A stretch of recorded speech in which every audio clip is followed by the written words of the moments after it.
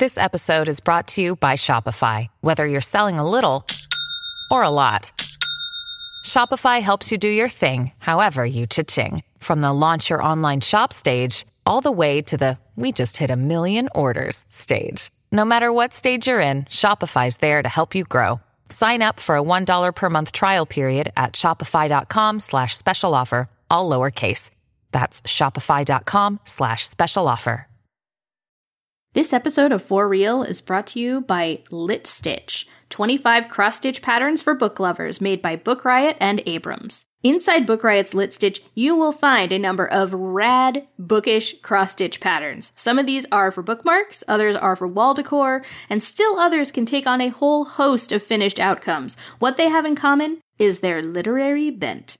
The patterns speak to all manner of literary-minded book lovers who are happy to display their nerdier sides. I know I am. And what better way than through your own cross-stitch art to hang on your wall, prop on your desk, or even gift to friends and family. And most, if not all, are beginner-friendly, which I'm sure is a relief to all of us stuck in quarantine, and can be completed in a few hours, instant stitchification. So grab yourself some excellent embroidery floss, hoops, and needles, and pick out one or more of these great cross-stitch patterns for your next project.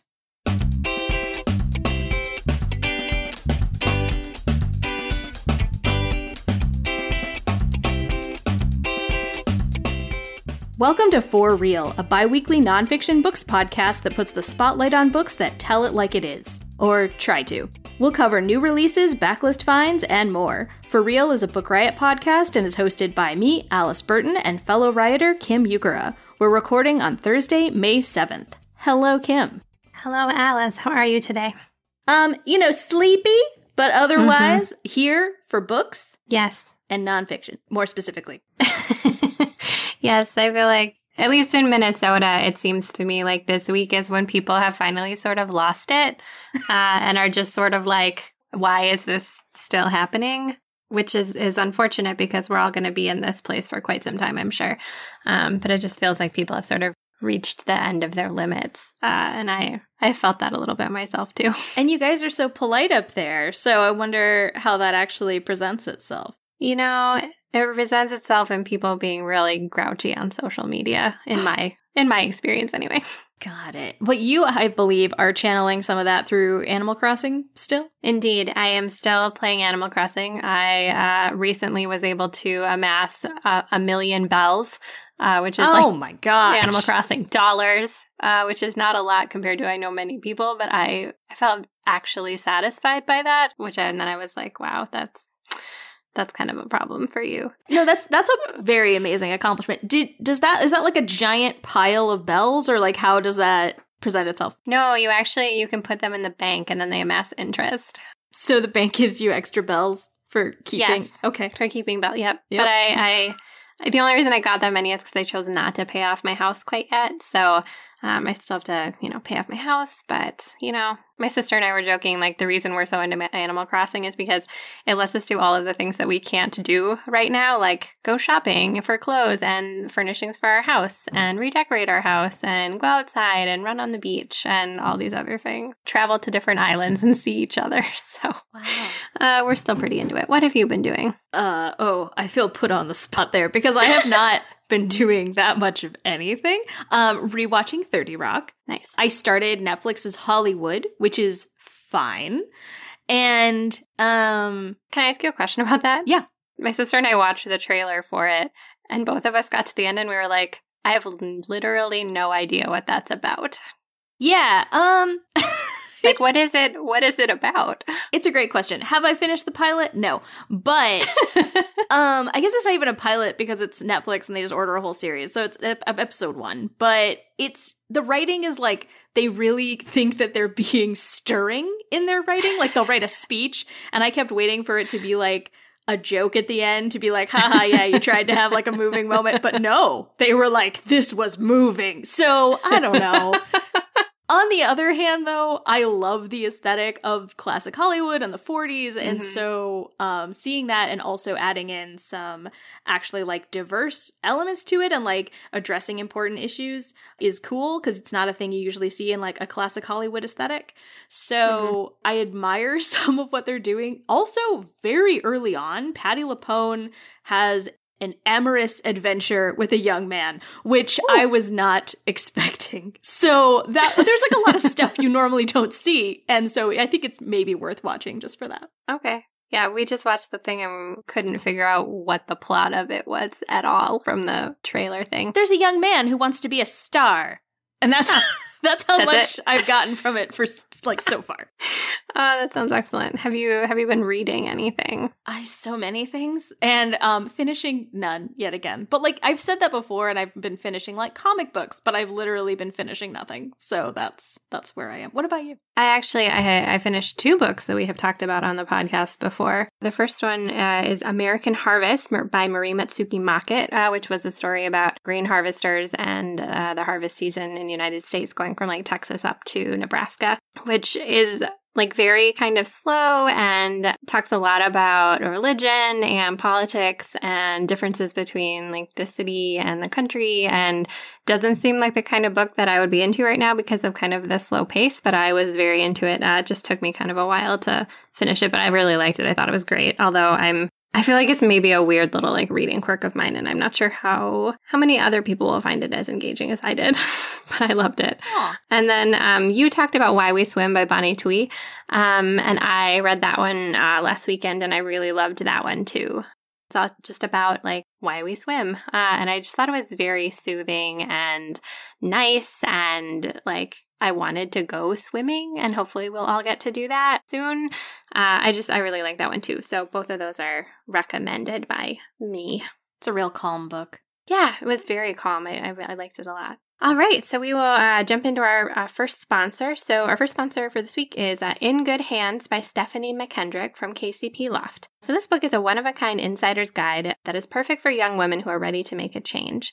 It combines the uplifting stories of 19 women from around the world who have run for office with practical advice for anyone who wants to follow in their footsteps. It explores everything from what to expect in a campaign to how to deal with the inevitable challenges to why it's even worth it to run. It's written to encourage more people to run for political office and into leadership careers. Stephanie McKendrick, in writing it, spoke to dozens of women politicians from around the world. She features 19 of them in the book. So the number of women leaders the young people are seeing, it can help guide us through this crisis that is kind of inspiring and telling. And so this book is about that. And it's imperative that young people see women in these roles to encourage them to follow such paths in their own futures. And so this book can be kind of an inspiring opportunity for those people. So that is In Good Hands by Stephanie McKendrick from KCP Loft. All right, so for this week's nonfiction news, like there actually is some, which is kind of exciting, given that like the rest of the world, it feels like most bookish things are getting delayed or postponed and all of that. So I actually have 3 that I wanted to bring up that I am kind of interested and excited about. So the first one is that Becoming by Michelle Obama is now a Netflix documentary, which I did not know that this was coming, and I don't know if I just missed it or what, but it is out yesterday, May 6th, so you'll be able to watch it when you hear this episode. I watched the trailer, and it made me tear up. It's so good. And Michelle Obama is just like she's just such a cool lady, and like so inspiring for people and just so inspiring to see. And then documentary, she looks just more joyful than I feel like I saw her ever during like the Obama administration. So I'm really excited to maybe watch that this weekend and be kind of an inspiring movie choice. Have you watched the thing where she and Ellen go to like CVS or something? No, I don't think so. It's like a little fun clip. What I enjoy is that she seems genuinely annoyed by Ellen. Like throughout their shopping experience, which is very like of the moment, but it was filmed years ago. So I had like, again, Michelle Obama being a trendsetter. That's so funny. Yeah, so Becoming Netflix documentary. I have not watched it, but I'm hoping to watch it soon. You can catch that now. Second piece of news is that the Pulitzer Prize prizes were announced, and there are some interesting picks in the book nonfiction categories. I actually have not read any of the winners, which I guess is not super surprising, but I'm interested in them. So the history winner was called Sweet Taste of Liberty, A True Story of Slavery and Restitution in America by W. Caleb McDaniel. The biography winner was Sontag, Her Life and Work by Benjamin Moser. And there were 2 winners for general nonfiction. One was The End of Myth, From the Frontier to the Border Wall in the Mind of America by Greg Grandin. And the other is called The Undying: Pain, Vulnerability, Mortality, Medicine, Art, Time, Dreams, Data, Extraction, Cancer, and Care by Anne Boyer. And I have that last one coming for me at the library, mostly because I love that subtitle. It is a good one, I think. It's so many nouns. I know. I know. I really like that, though. So those are the winners.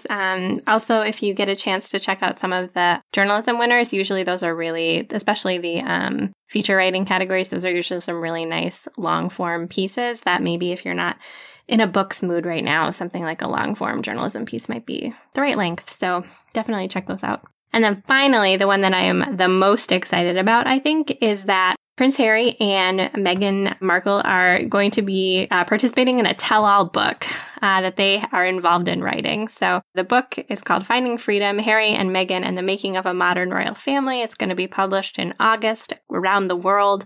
And for the book, they cooperated with a couple of reporters, Harper's Bazaar royal editor and Elle Magazine's royal correspondent. And so they collaborated with those 2 journalists to write this book about their lives. The publisher says the book will tackle the many rumors and misconceptions that plague the couple on both sides of the pond, that the authors have unique access and the cooperation of people around Harry and Meghan. And I am super into this because I am fascinated by the 2 of them. As you should be. It's a good news item. Yeah, I'm super excited. And they have kind of disassociated themselves from the British press. They're not really engaging with them anymore. And so I think it will be interesting to just hear about their lives from their perspectives rather than kind of the, frankly, a little bit racist and unfair coverage I think that they've gotten, Meghan in particular. So in August, we will get to hear from them on their stories, which I'm excited about. Are you a royals person? I don't remember. I did wake up at 4 or 5 a.m., whatever, to watch William and Catherine's wedding. But clearly I'm like, is that her name? Kate. Her name is Kate Middleton.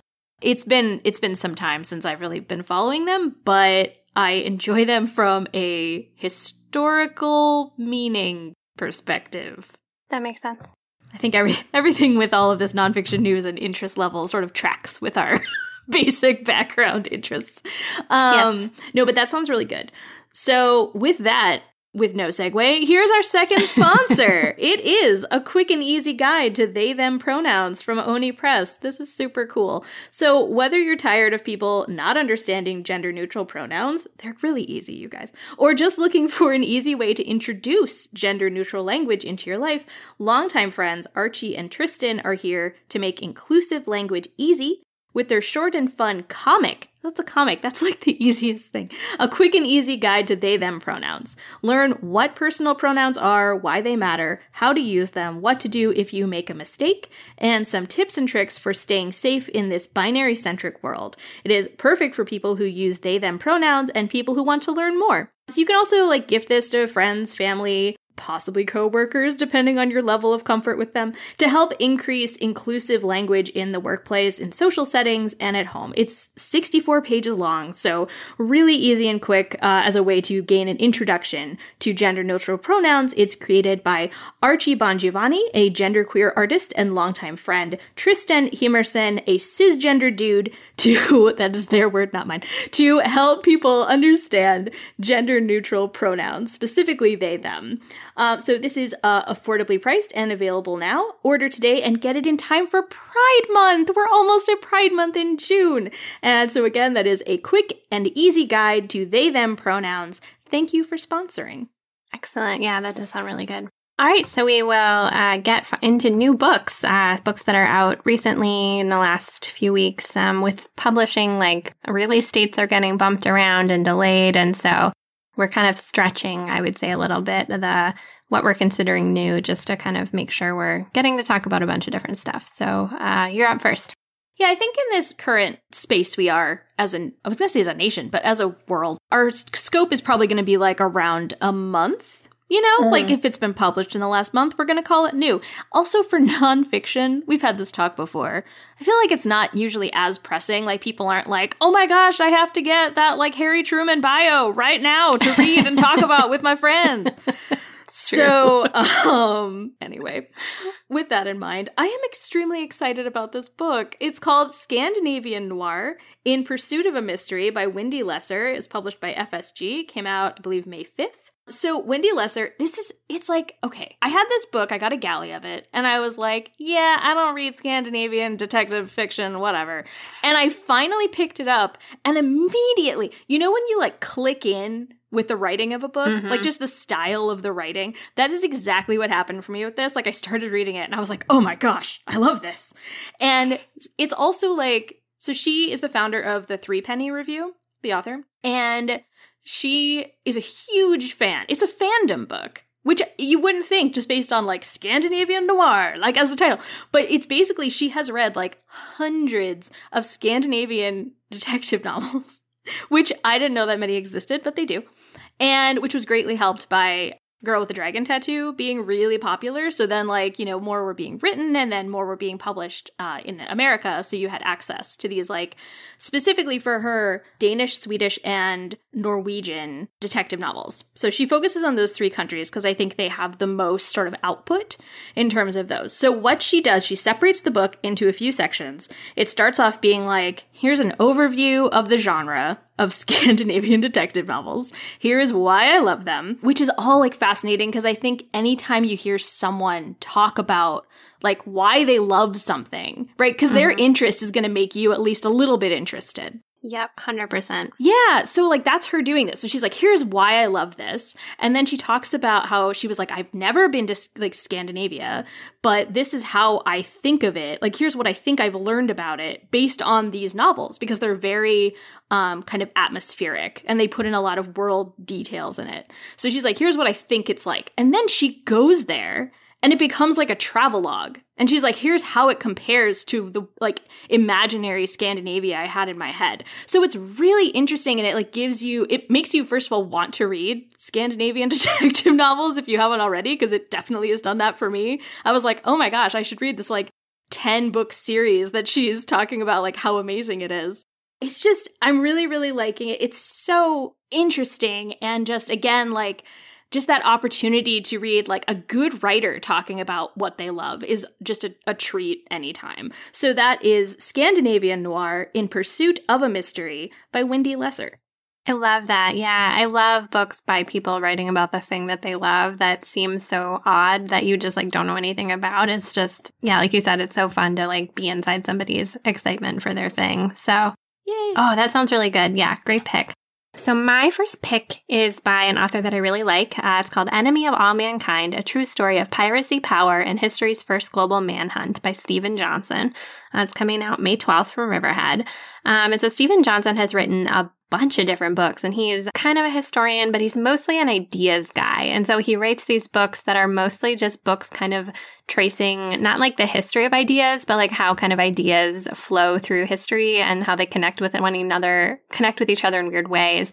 So like he did a book a long time ago that was about like the history of play, but it was mostly about like ideas about play and toys and stuff like that over time. So this book is about piracy, power, and the first global manhunt and how that has contributed to like multinational global capitalism today. So the book starts with this attack on an Indian treasure ship by a pirate named Henry Every in 1695. And Henry Every was the 17th century's most notorious pirate. And so this particular attack was very unlikely. There's a bunch of reasons why it shouldn't have worked, and yet it did.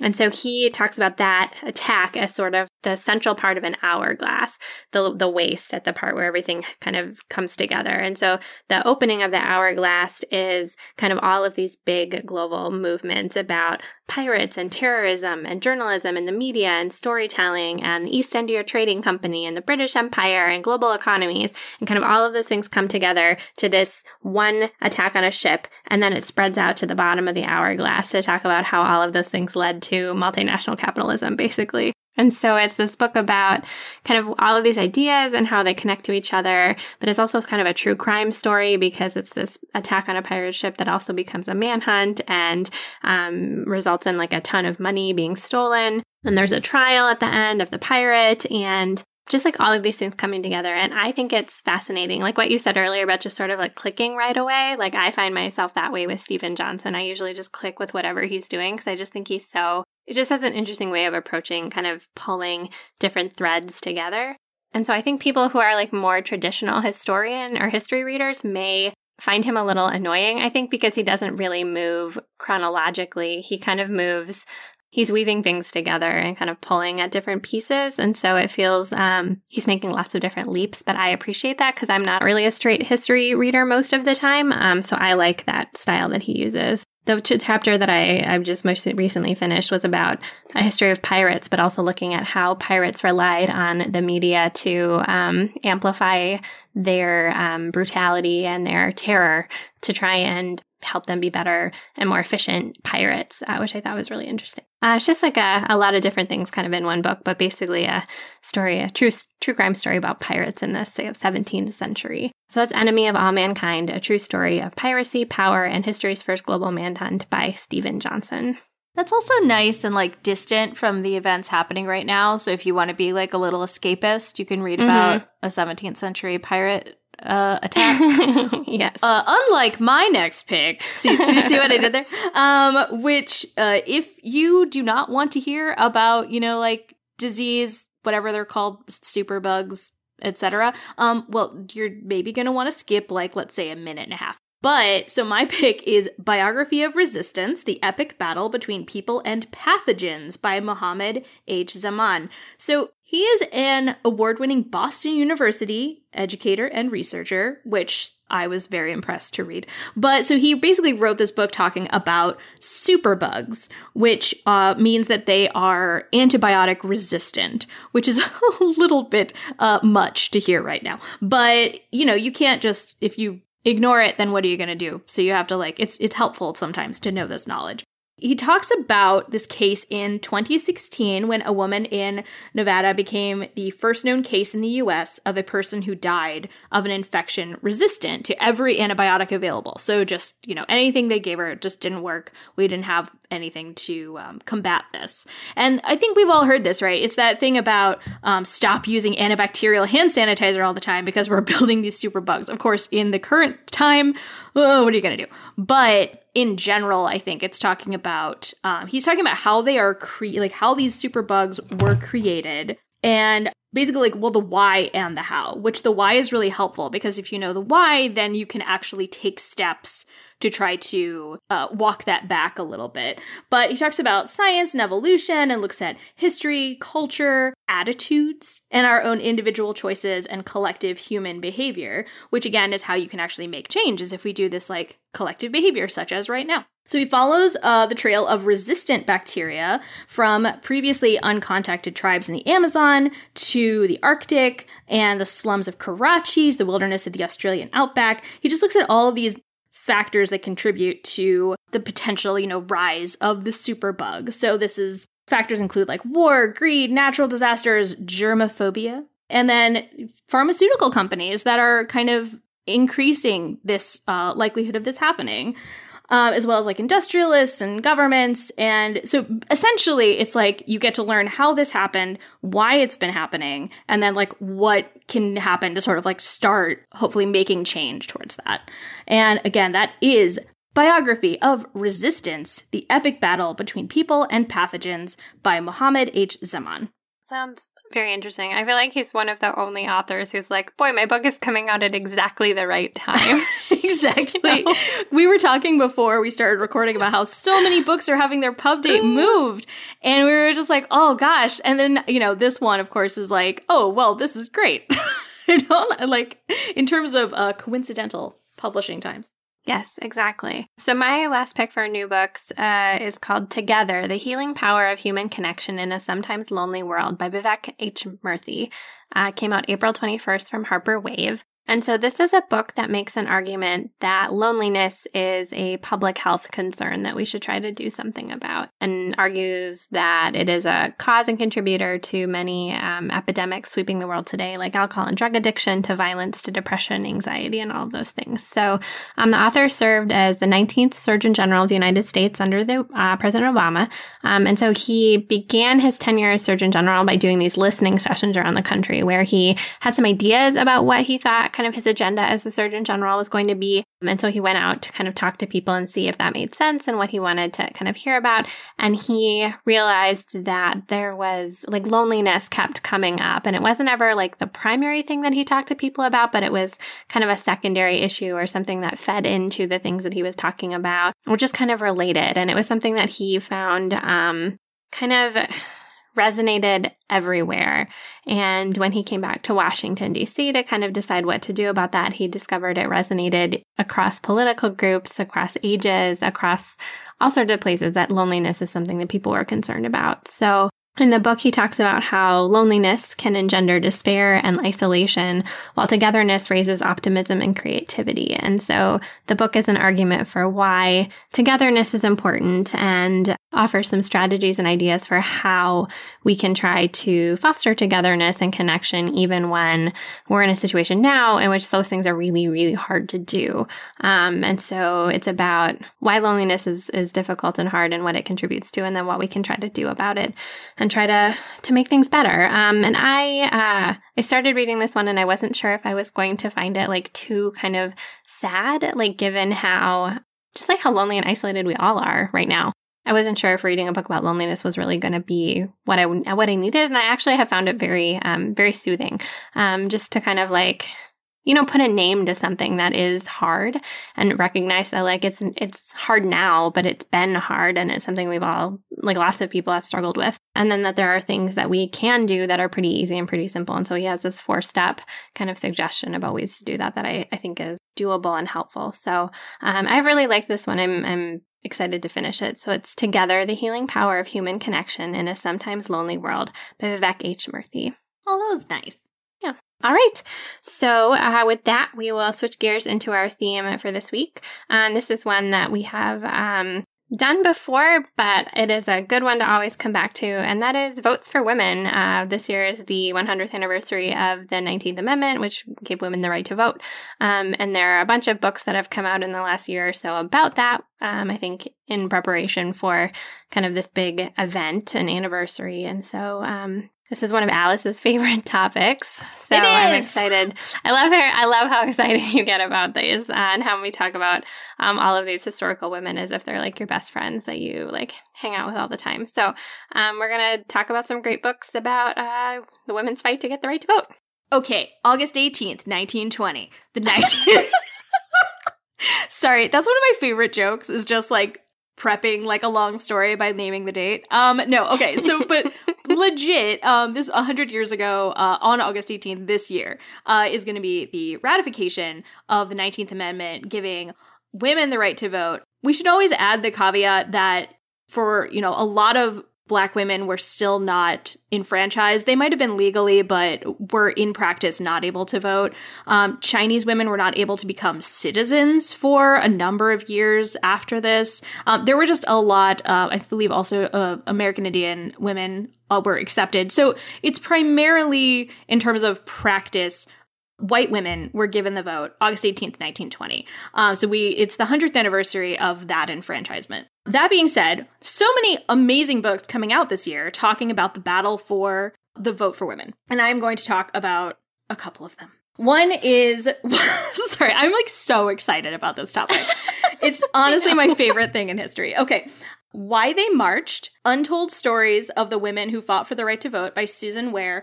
First of all, I want to make a little side note that so many of these books have either purple end papers or are like have purple in them because the colors of the, you know, like women's right to vote campaign was purple and gold. So you've got a lot of that going on. Those are also the colors for the Minnesota Vikings, too.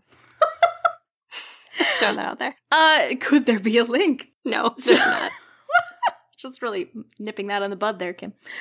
Okay, so I really like this book in particular because I've talked about different ones in our previous episode on suffrage, but this one is newer and she really makes it episodic. So if you're kind of like, I want to hear stories, like I don't want to just see like, here's the overarching, you know, tale, or like, here's the story of like the 1910s movement. It's very like, here are like 15-page long like lots of stories about different women and what they did towards like achieving the vote, which is so important because she's able to touch on so many different types of women's experiences. And it was all of their work combined that got us to the point in 1920. So she talks about, of course, Susan B. Anthony, Sojourner Truth, Charlotte Perkins Gilman, who wrote The Yellow Wallpaper, Ida Wells Barnett, who, didn't she win a Pulitzer this year? Wasn't that part of the news? I think so, yeah. Yeah, she was given, I think it's essentially well, it was a posthumous, of course, Pulitzer, because she did not get one in her life for her excellent journalism work.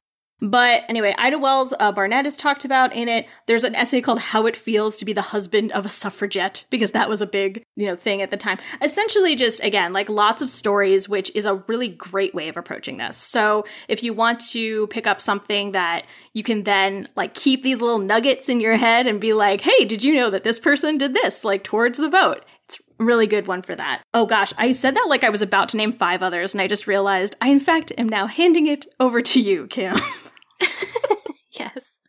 All right. So my first pick is actually a YA nonfiction book that I found at the library that I really enjoyed. The book is called Votes for Women, American Suffragists and the Battle for the Ballot by Winifred Conkling. It came out in 2018, and the description says it's for grades 6 to 10, but it is a great book if you just want like a very clean overview of the whole battle for the right to vote.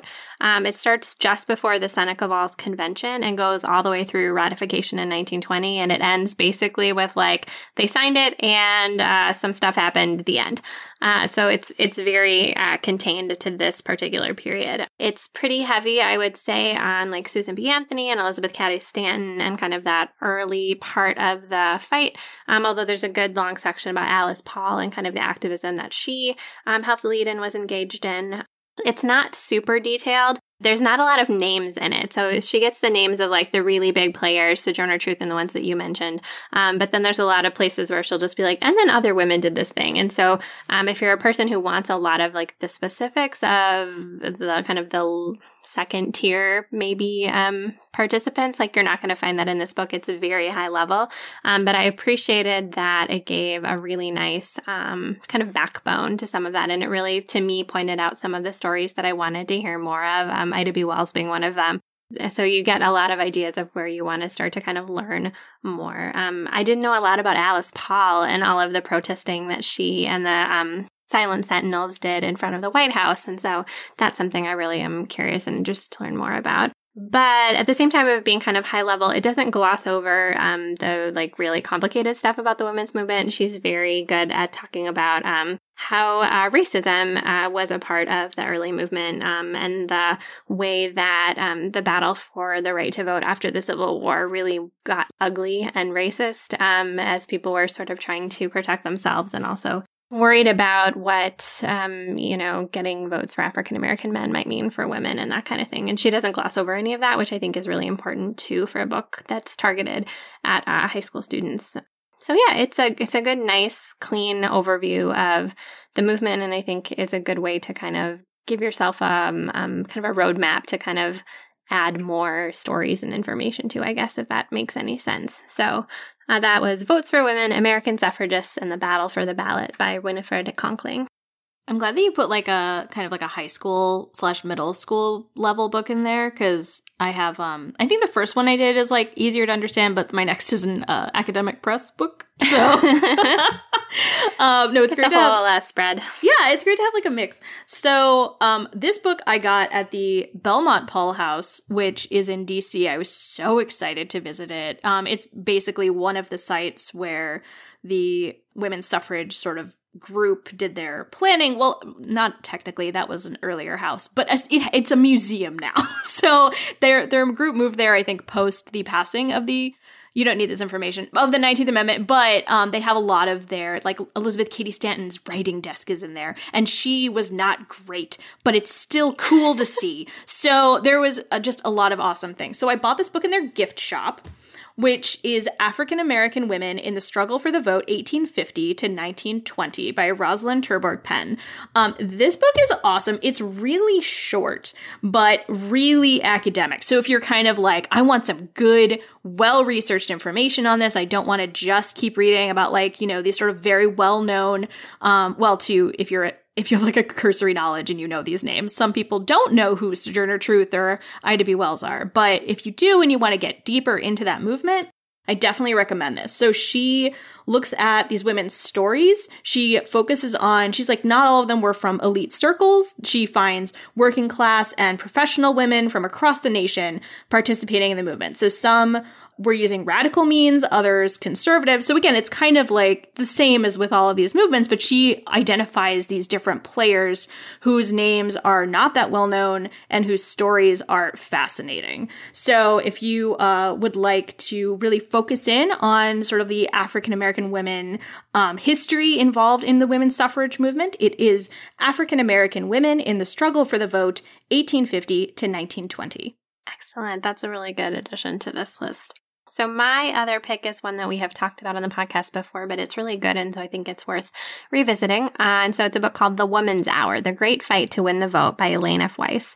And so this is a book that focuses specifically on the battle in Nashville, Tennessee in August of 1920, which was the last state needed to ratify the 19th Amendment giving women the right to vote. And so it is just about this like 6-week-ish period in July and August of 1920 and what was happening in Tennessee as sort of this whole thing was coming to its very kind of final conclusion because enough states had Tennessee was the last state that was needed to ratify. The states that had not ratified yet were not likely to do it. And so if Tennessee didn't pass it, it didn't seem likely that it was going to pass at all. So the focus is a lot specifically on the women who were leaders in all of the different facets of the movement. So that the different suffragettes, the sort of more conservative group and the more radical group, the Carrie Chapman Catt and Alice Paul and sort of their two groups, and then the antis, the women who were fighting against their own right to vote, and all of the things that were happening in Tennessee at that time. And so the structure of the book is to follow that kind of 6 weeks. So you get a very clear, like, you know, on this day, this stuff was happening, and then the next day this happened, and then this big event happened. But then she uses that to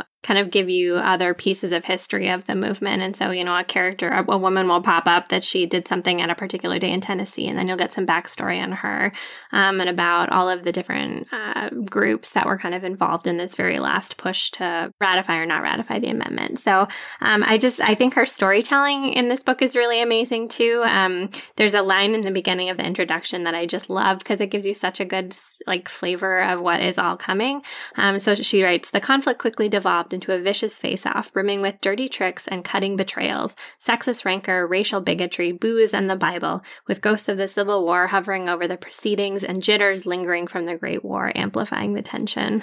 Ooh. Right? Like, it's so good, and it gives you such a clear idea of everything that was happening. And so it's just a really fascinating deep dive into this very short but very important period, and kind of how all of the history of this kind of was bearing down on everyone in this moment. And I really like it. And so I am glad to talk about it again. So that is The Woman's Hour, The Great Fight to Win the Vote by Elaine F. Weiss. And it all came down to one person. It's so dramatic. One guy who decided to vote because his mom told him to. Thank you, Harry Burns' mom. Yes. I have not read this one yet, and I'm really excited to read it. I picked it as my book club book for whatever my month is, either June or July. Ooh. So I'm gonna get it in before the 100th anniversary, but like just barely.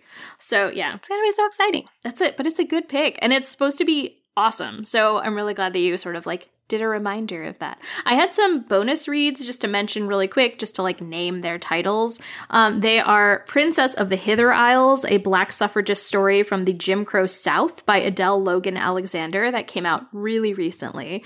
The Myth of Seneca Falls by Lisa Tetrault. I went to a talk of hers, and she basically is talking about how we see Elizabeth Cady Stanton and Susan B. Anthony as the center of the suffrage movement, and Seneca Falls as the beginning of the suffrage movement because they literally wrote the history of women's suffrage. It's a 2-part volume. And there is Funding Feminism, Moneyed Women, Philanthropy, and the Women's Movement, 1870 to 1967 by Joan Marie Johnson. So if you're interested in how does stuff get funded? How did they make this happen? Who paid for it? It sort of goes into that. So those are some just little extra reads. That's fun. Can I ask you a question about the myth of Seneca Falls? Yeah. So, in the YA nonfiction, they talk about them deciding they're going to write the history of the women's movement. So what did they leave out of that? So I've heard conflicting accounts, but another person who was very active around the same time they were was Lucy Burns. Oh yeah, that's in the book. Okay. Yeah, so they had a falling out and they established their separate national women's parties to try to get the vote. And they sort of, one story I heard was that they just sort of erased her from the history of women's suffrage and her work towards it. And the other story I heard was that they were like, hey, can you send us your reminiscences on this and whatever? And she was like, no. So I don't know what the truth is, but so that whole aspect was kind of out of it. They are definitely a more both radical and more conservative wing of the movement. And a lot of people would talk about how it started with women working for, abolition.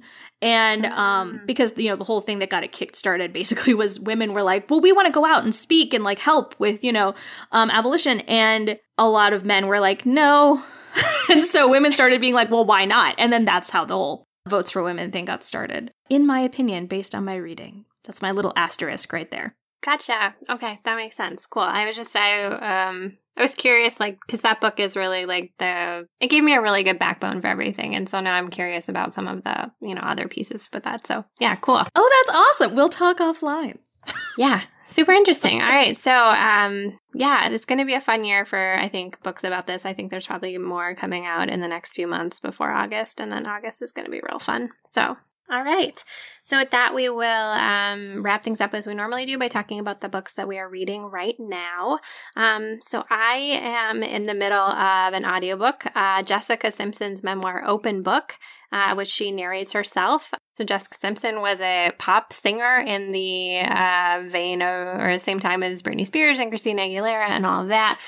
She was a reality TV star. She was married to Nick Lachey for a while. They had a show and then they got divorced, and she's a Christian, very religious, and that was kind of coming out in her music, but not really. And so this memoir is kind of her opening up about all of that. And so she's one of the pop stars of my teenage years, and I have found the audiobook very fascinating. She is, I would say, very candid about a lot of her own issues around anxiety and her body and her appearance and her use of drugs and alcohol as a way of coping with her anxiety and about her relationships and all of that. So it's leaning on the sort of gossipy side, but I feel like she is as hard or harder on herself than she is on any of the people that she's telling you about.